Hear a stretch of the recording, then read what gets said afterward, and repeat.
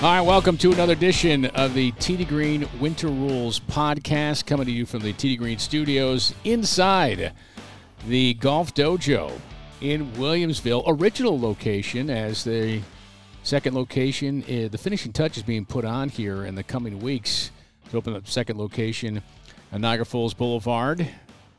And would it be Tonawanda, Brian? On that side of it, it would be Tonawanda. It would be Tonawanda. All right, on that side of it. I'm Kevin Silvestri. He's Brian Koziel. Yes, you've got a twosome today.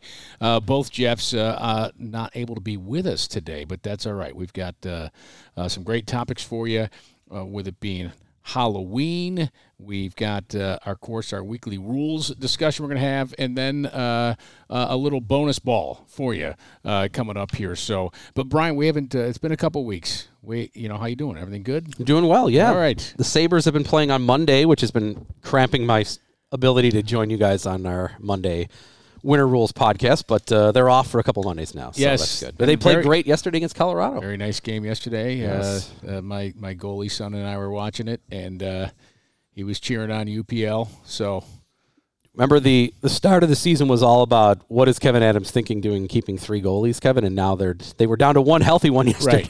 Right. The last time it happened, I'll take some fans back real quick. Mika Norinen. Remember Mika Norinen?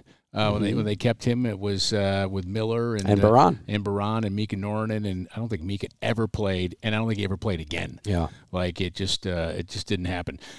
But they needed him, and they've all played well too. That's the crazy thing. All right, hey, listen, you know what tomorrow is, right, Brian? Oh, yes. Halloween. So we thought we'd have a little Halloween. I know, cheesy sound effect.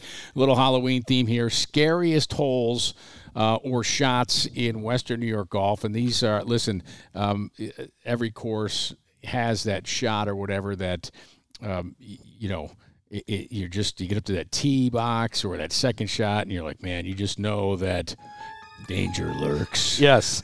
And it's exactly the opposite swing thought that we tell you to do every week and our pros tell you to do every week. Swing with confidence, right? See where that ball is going to hit right down the middle, or see that ball going to the green. Ignore the water, ignore the woods, ignore the out of bounds. Yes, you're not supposed to see those things. That's right. But, we know they're there. So, prior to the show here, and you may have seen the picture I posted on my Instagram, at Kevin, Kev Silvestri. I don't even know my own Instagram handle. What is it? I think you're Kevin T2 Green, right? Kev Sylvester T2G. Kevin Sylvester T2G. There you go. Wow, way to know your stuff, Kev. All right, good show prep. No, but so we were thinking about the holes. So we kind of put together our little list here of places and that we're pretty familiar with that brings that fear factor, because sometimes when you play somewhere new or someplace you don't play, you don't really have that fear because you don't know. But because we know the danger lurks there, we know more about it. So we compiled a little list here. Send us notes, whether it be on X, formerly Twitter, or on Instagram, and comments. Send us those scary shots that you have there. So, Brian, what's the first one we came up with? So we figured we're going to start with our home clubs, which, of course, are a big part of T2 Green every week. Pendleton Creek in North Tonawanda and Lancaster Country Club, of course, in Lancaster. So I'm going to start with Pendleton. And you know what? I feel like it's a good starting one to start with because it's right out of the gate. If you show up at Pendleton Creek and you take your car or you take your clubs out of your car and do, what do we call it? You slam the trunk slammer. Trunk slammer, and you go over to the first tee, you might have your hardest shot of the day, in my opinion, right away there. If you're playing the white tees or the blue tees, you've got likely a shot of 200 maybe or more, and you have to hit it over water at least for the first 50, 60 yards. So any sort of duff shot off the tee, well, now you're re-teeing, and it's a disaster start already. But it's a long par 3. It's usually somewhere like, if the white tees maybe are in the high 190s, if you're playing the blue tees, you're looking at 210, 215. And for a lot of people, that if that's your first shot of the day, especially if you haven't warmed up, like that's a tough shot. And the water is not a carry all the way to the hole, but it's there, and it's there visually. And for people we know, sometimes they get a little bit anxious out of that. So, there's a couple at Pendleton I may mention, but right out of the gate, in terms of like you starting, most people out of the car, getting out of the car there, you'd rather hit maybe driver on your first swing, but, in that 195 to 215 range, like for a lot of people, that might be one of the hardest clubs they have to hit in their bag. All right, so, the remedy for that is, get there in time to get to the range. And warm up. And but hit that club. But that's not always, listen, correct. That's not always reality for folks. So, yeah, no, I could definitely see that. You get up there and you want to get it going. That, yes, especially with the distance in the water. You're right. Like, you catch it heavy at all. Yeah.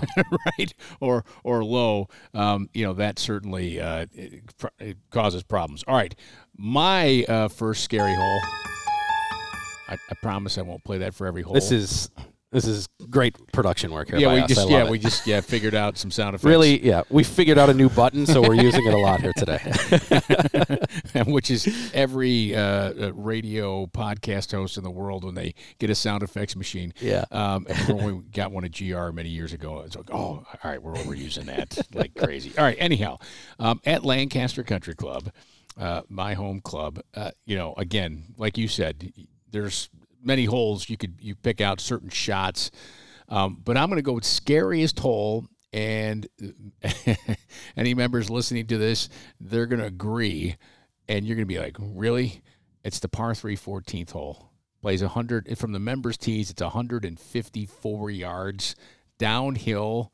There is no water. Doesn't sound too daunting, but no. I know where you're going with this. Yeah, it doesn't sound too daunting at all, but for whatever reason, that green is so difficult to hit. The wind it doesn't affect the hole. Just kind of the way it sits in this little valley, it's kind of, if you get on the green and you look to the right, you're in between the two par fives, right, 15, 16, so you'd figure, hey, the prevailing wind, too, is coming right to left in the hole. If you line up and say, all right, I'm going to hit it at the right edge of the bunker, wind will bring it over, doesn't touch it whatsoever. If you get any little tug on it at all, it seems to blow it into the left bunker or blow it even further and back into the tree area where you're just dead. Plenty of golf balls come up short, which actually probably the preferred miss I think I figured out. So the way I play the hole now is I will take an 8-iron. And people say, well, I'll take an 8-iron anyways. I pretty much have to flush it because you can't land on the front of the green. It will come off the green. 8-iron gets me to the middle of the green if I catch it well. If I tug it a little bit, I'm in that left bunker, which is death. The right bunker, if you push it, terrible.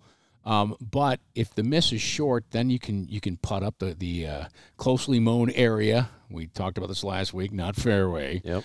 You're not here, Jeff, to defend yourself. But anyway, to putt up there and try to make another putt on the green to get up and down.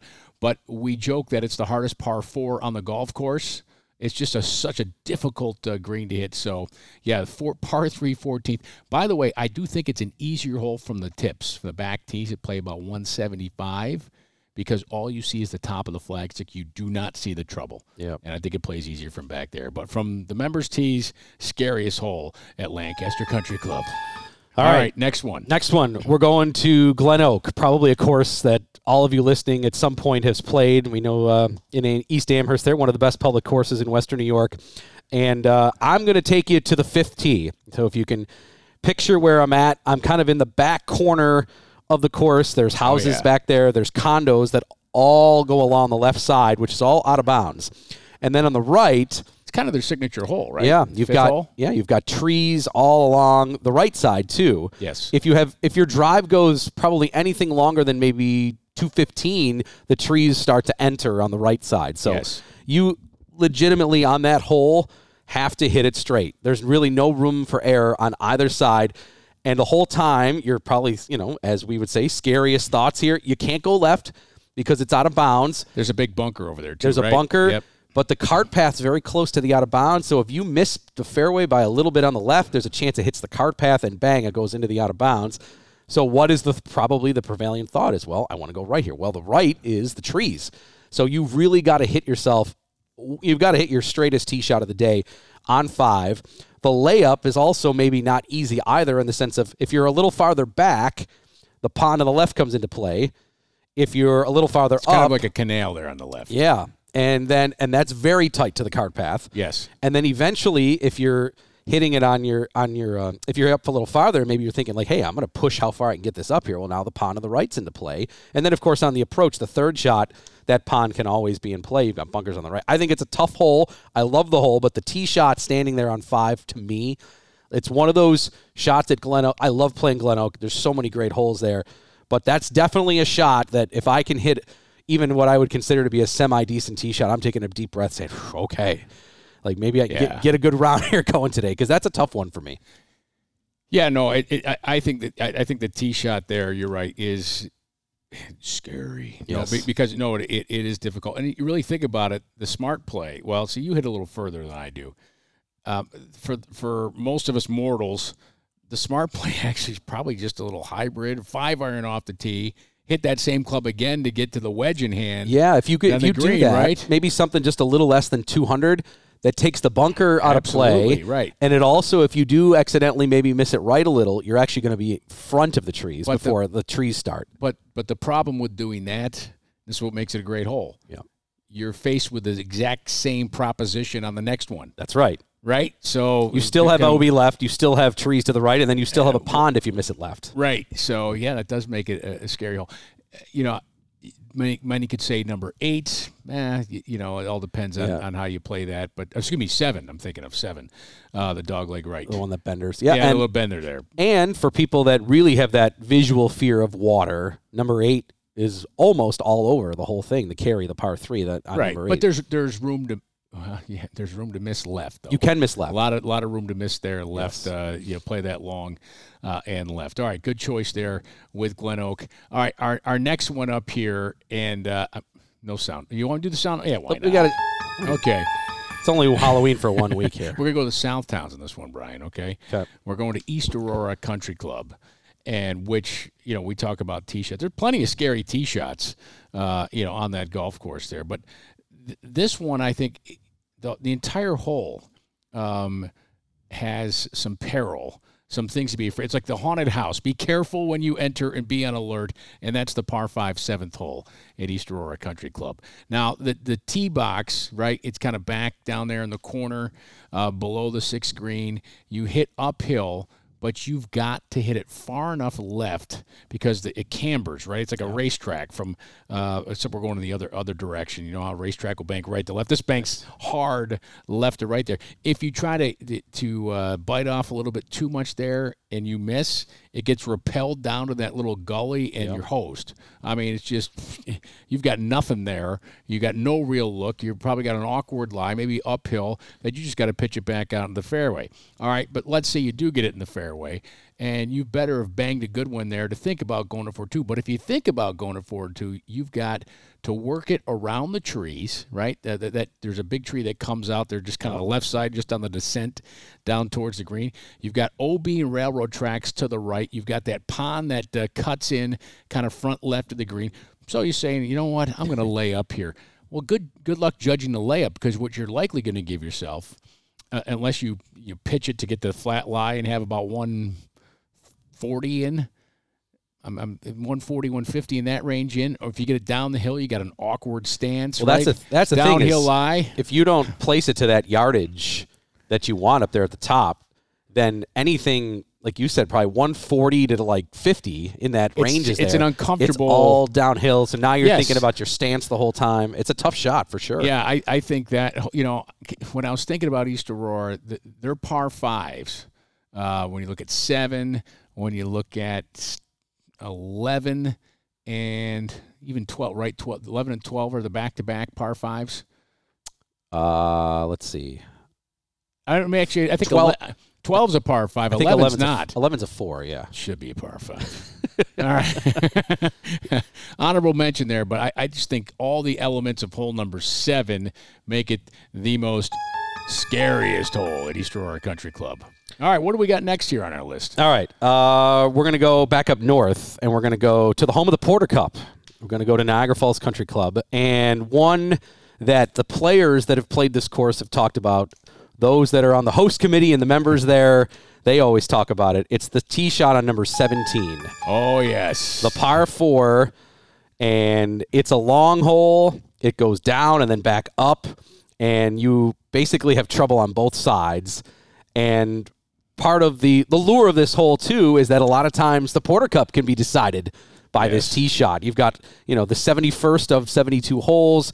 If it's tight, like, what do you do there? And it's not a hole that you want to have a lot coming in because it's a tough green and everything kind of tightens up toward the green there with bunkers. The trees come into play a little bit more. The green, there's less space up there, and then there's bunkers everywhere. So you'd like not to have a 200-yard approach shot coming in. So you got to bang a driver or a 3-wood off this tee, but there can be some trouble, and the rough there is thick. And even though visually, from side to side where the trees are and the OB is on the right, you think you may have enough space, but the fairway itself is not that wide in that area. One of the, if I'm remembering this correctly, you've got to just carry the right edge of the left fairway bunker. There's a little speed slot, right? That'll kick it down the hill and get you, inside that 200-yard shot. If you hit it in that, because if you go a little further right, it's not gonna catch the right spot, right, to kick it down there.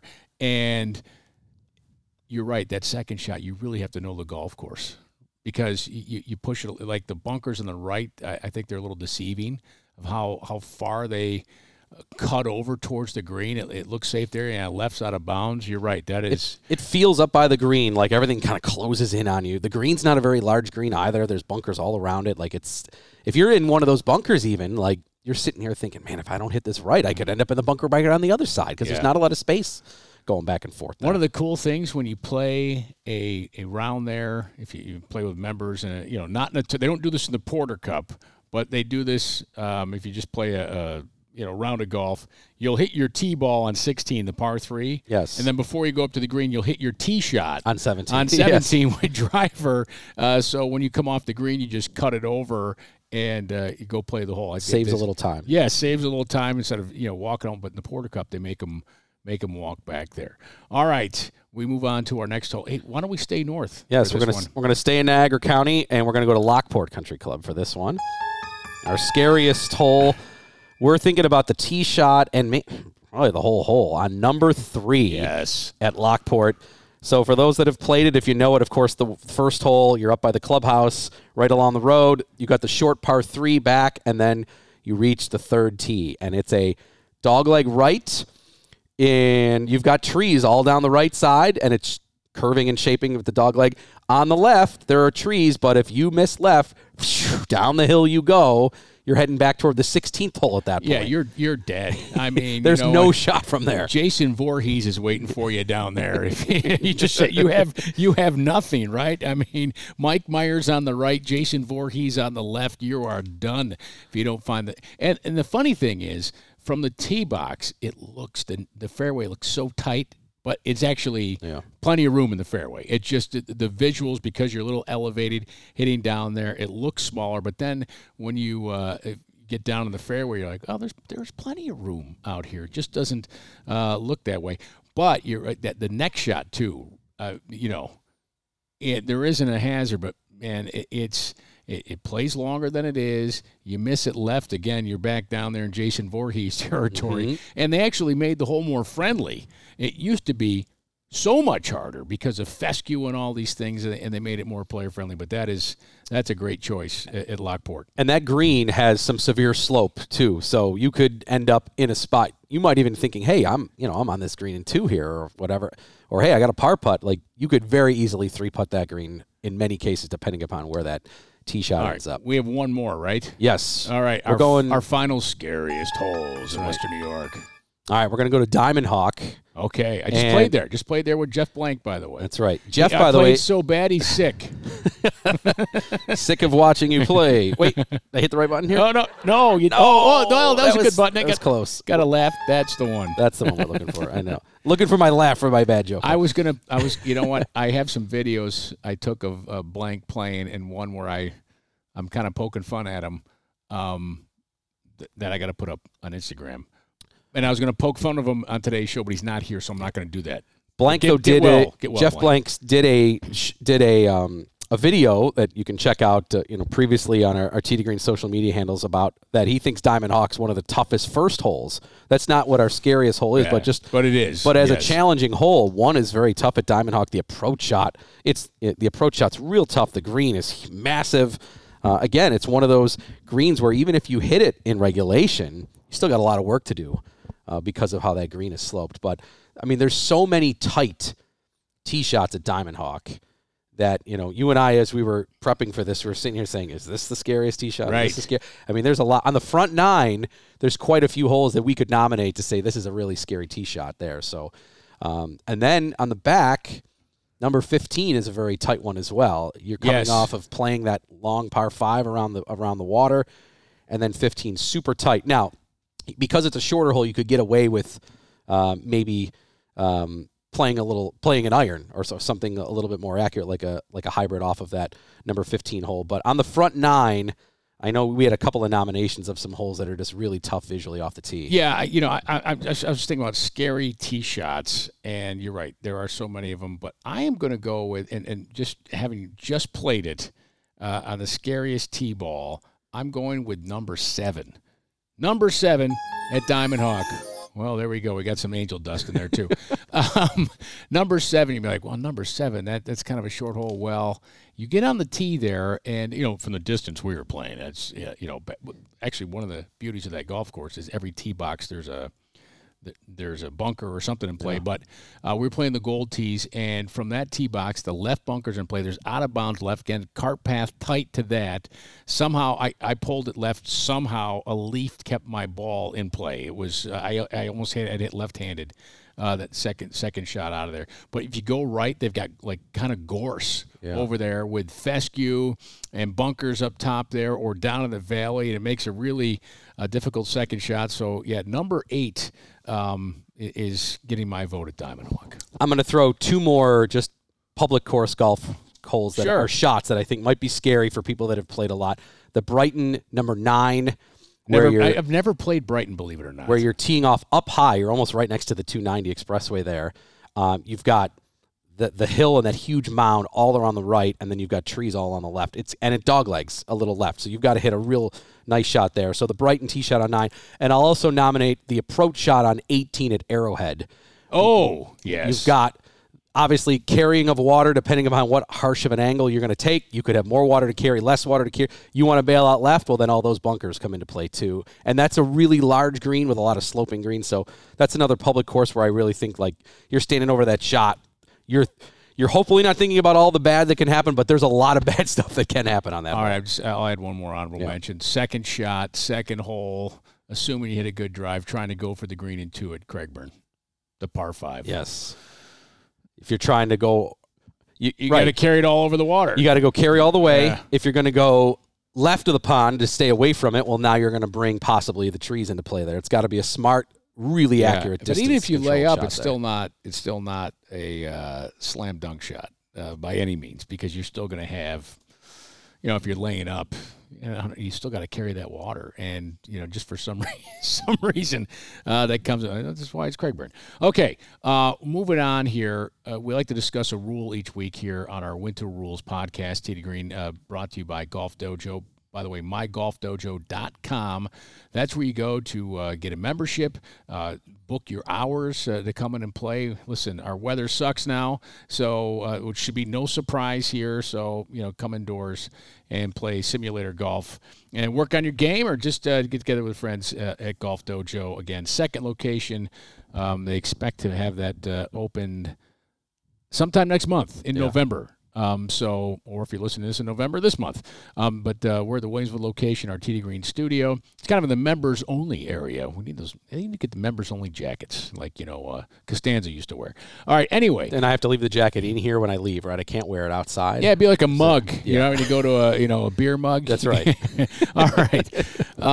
So we like to discuss a rule each week here in the Winter Rules podcast. Last week we discussed, you can go back and listen, and we've discussed a rule each week. Last week we talked about the divot rule, to which Jeff Meadis pointed out there is no divot rule, and to which Jeff Blank and I argued there should be. Right. All right. Yes, we're part of these fun discussions that we can have during our off season here during Winter Rules is Should rules be changed? Can we have fun with some rules? Yes. Can we change the lingo of some of these rules to make it more fun and playable for everybody?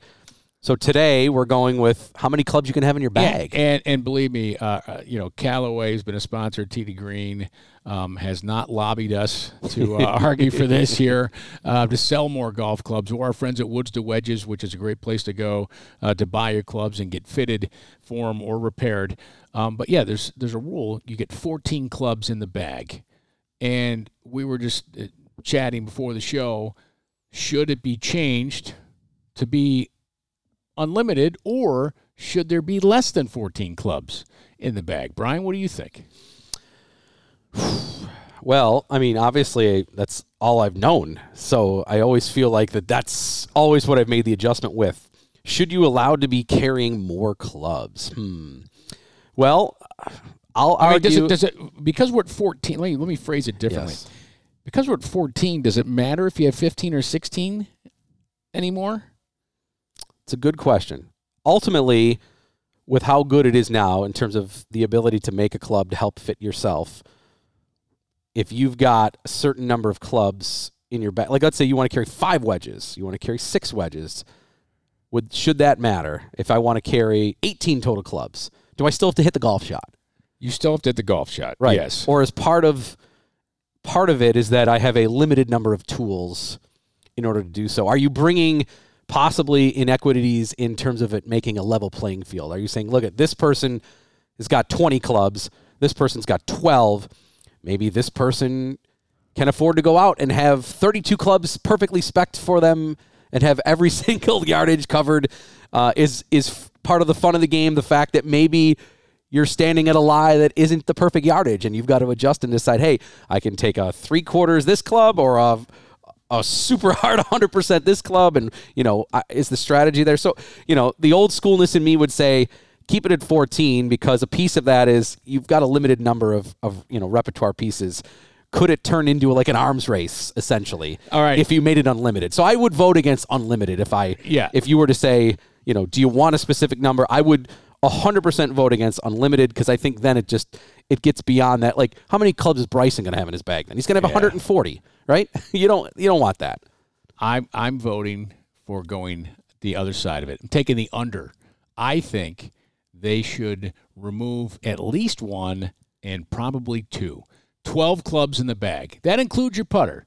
12 clubs in your bag. Now, you think about now there's strategy involved, right? We're talking, all this talk about, hey, should we unify the ball? Should we, roll the ball back? There's all, making courses longer. There's not real estate anymore. Superintendents tightening fairways and such. Well, how about we, put a restrictor plate on, if you will, to use an auto racing analogy here. Cars, they have to have restrictor plates so they can't go unlimited speed, right? So they're all kind of about the same speed. This is the only way you can make it about the same speed is, hey, conditions are the same and you only get 12 clubs. Now think about that. If you have 12 clubs, you're probably, like I have 4 wedges in my bag. A wedge is probably coming out, right? So at least 1 wedge is coming out. So I'm down to 3. I can get by with 3. All right. Then I got to figure out a mid iron that's coming out, right? So is it the 4? Is it the 5? For me, probably the 4. That's coming out. Or I'm only carrying 2 head covers and more irons. So therein lies the issue. And believe me, I think competitive professional golfers, they can get by. They can make scores just the same with 12 clubs as they would 14. I bet many of you listening out there, you go through a round of golf and like, geez, I didn't even hit my 6 iron today. There's a club that you maybe touch once around. So just take it away and Brian, shot making. Yeah. Bring some shot making back. What would make the argument for coming down to, let's say, 12, I kind of like that number if you're going to bring it down, would be that there's now strategy involved in terms of what you select. And it can change from course to course. Maybe if you're going to a course that requires a little bit, maybe it's longer, you're thinking, I need more longer clubs in the bag. Maybe it's a shorter course where you would want more wedges. Maybe it's a course where you need more accuracy, so you're going to change what you do off the tee. I think that would be interesting. You might change what you do off the tee based upon what's in your bag. That's true. I think that also, if you spin it to the professional side of golf too, how cool would it be for us, as golf commentators, you and I, analysts, for those that are even just watching as fans of professional golf, if we're sitting there saying, oh, I can't believe he didn't take his 3-wood today, or I can't believe he took his putter out today, or not his putter, his wedge today, or what, right. Like different club selections that these pros might have to make. That comes part of like even the pre and post round discussion of, well, he decided to take that out today, so maybe this limits what he can do here. These pros are so good; they can hit so many shots with so many different clubs. But it might add another element of strategy in terms of just saying, here's what here's what you're allowed strategically for my round today. What am I looking for here to make those club selections where you've got to ultimately, it's going to lead to me. I'll probably end up with a whole bunch of clubs in my trunk that ultimately I'll end up being like, oh crap, I wanted that 7-iron today. but this is the cool thing, right? So kind of what you're saying, like, all right, hey, round 1, oh man, I really just. I hit my driver poorly yesterday. I'm going to just go with 3-wood and hybrid today, or 3-5-wood hybrid. Changing that out there, and that he's gone with 3-wood today. He hit the driver poorly yesterday, or hey, he took the driving iron out yesterday. You know what? The conversation with the players, hey, why'd you take your driving iron out? You know what? Didn't even hit it yesterday. Yeah. So why carry that in the bag? It's like a wasted thing there. So there's a lot of strategy involved. And now think about the matches they have. I'm talking about the match, the pay-per-view things. You could have a match where I get to select which clubs you don't get to take, Brian. So if I'm playing Rory McIlroy in a match, Rory, you don't get driver. Yes. The driver is taken out there and be like, oh, okay, well, Patrick Cantlay, I'm taking your putter away. Right? You got to putt with something different. So, those are just extreme examples of stuff you can have fun with as we're talking about all these different things with golf. I just think the players are so good, they'll adapt. Yeah. Much like baseball players go from college to pros, from aluminum to wood, they adapt. So I would love to see him go down, again, at least one club to 13. If you really want to get tough, go down to 12, and I still think they will play great golf. All right, speaking of pro golfers, Brian, we're going to close out with something cool that is going to happen in another sport that involves one of the top players in the world. Yes. It looks as though, yes. So Jon Rahm, we know, top players in the world here. He's right on our list. He's going to throw out the first pitch before Game 4 of the World Series. So we're recording this. If you're listening today, this is Monday. This is Game 3 is tonight in Arizona. Game 4 will be Tuesday night. So if you're watching or if you're listening to this before Tuesday night's Game 4 of the World Series, Jon Rahm will be throwing out the first pitch. Today, ironically enough, I will argue was the greatest first pitch in the history of professional sports and baseball. It's the 23 years ago today, 23. On October 30th. The greatest first pitch ever, in my opinion. Was it, wait, hang on, 23 years ago? Today, on October 30th. Yes, this is the 23rd anniversary. This wasn't President Bush. This was President Bush. Okay, yes. After 9/11. Yes, when he came out to Yankee Stadium. Yep, 22 years ago today, October 30th, 2001. President Bush throws out the ceremonial first pitch there before Game 3 at Yankee Stadium between the Diamondbacks and the Yankees. He comes out there, and I've watched. They had like a mini 30 for 30 on this with him. Because of what was going on in the country. That was after 9/11. You had that weeks where there were no sports at all, and then baseball got back going. Huge gathering, and the President of the United States wants to go on and throw the first pitch. Yes, and so hearing Bush talk about this, he had said that, look, he goes, we knew I couldn't come out there in like some armored gear here. He's like, that's the symbolism that no one's going to defeat us. We're brave, we're strong, we're together.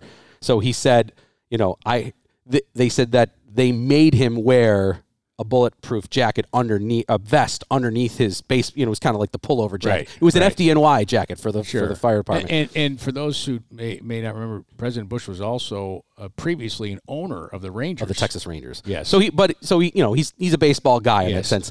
So he said there were two interesting things that I took from this little mini piece on it. He said, look, I couldn't go out there with like armed security guards and I had to go out there like looking like everybody else. He goes, I wanted to let everybody know our country is safe and strong, and like I'm here as your leader, but they said that they made him wear a bulletproof vest underneath. So he had his FDNY jacket on over the top. So he said that was one piece that was a challenge because he said throwing a baseball with that on, you're obviously you have some constricted for sure too.